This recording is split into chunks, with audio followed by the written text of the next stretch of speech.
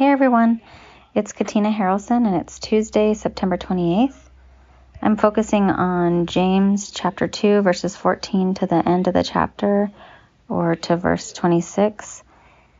And it's talking about, mostly like the main theme of this part is talking about faith and works, or some version says faith and deeds. James says, show me your faith without deeds and I will show you my faith with deeds. Just talks a lot about that. And when I was sitting there reading it, it reminded me of a podcast I listened to quite a while back. But it was a man talking about a story that he had read. And it was about Nazi Germany. And there was a family that lived during the Nazi Holocaust. And this family, they considered themselves Christians, and they, were hearing stories of what was happening to the Jews, but they would just try to distance themselves because they just didn't feel like they could do anything to stop it. And they were a part of a church, and a church of believers that, worshiped Jesus every Sunday. And every Sunday morning they would hear the whistle in the distance of the train. The train would come through, and when they could hear the wheels coming over the train tracks, they would become really disturbed because they knew that they would be hearing the cries coming on the train, because it would be carrying Jews as they were being sent en route to their death camp. And their screams, it said in the story that their screams would torment them. And so every time they knew that the train was coming, they would hear the whistle blowing, they would just begin to sing hymns, and they would sing louder and louder and louder at the top of their lungs, just as loud as they could, so they could drown out the crying and the screams from the train. And when they couldn't hear it anymore, then they would stop. And in the story it says that, years passed and no one talked about it. But the author was saying how he still would hear the train whistle in his sleep.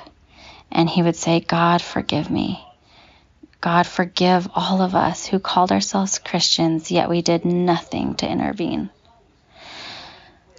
I'm not sure why that story came to my mind as I was reading the scripture, but I just felt like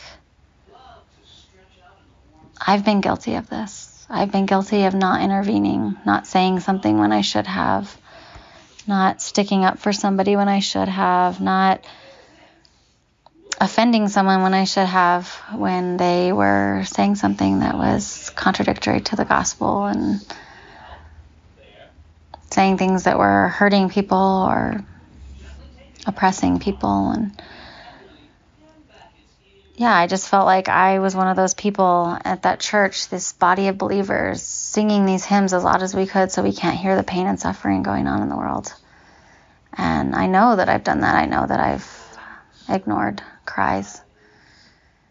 So anyway, reading the scripture just brought that up for me, and I just want to pray that we would be listening to the Spirit on how we can, live out our faith.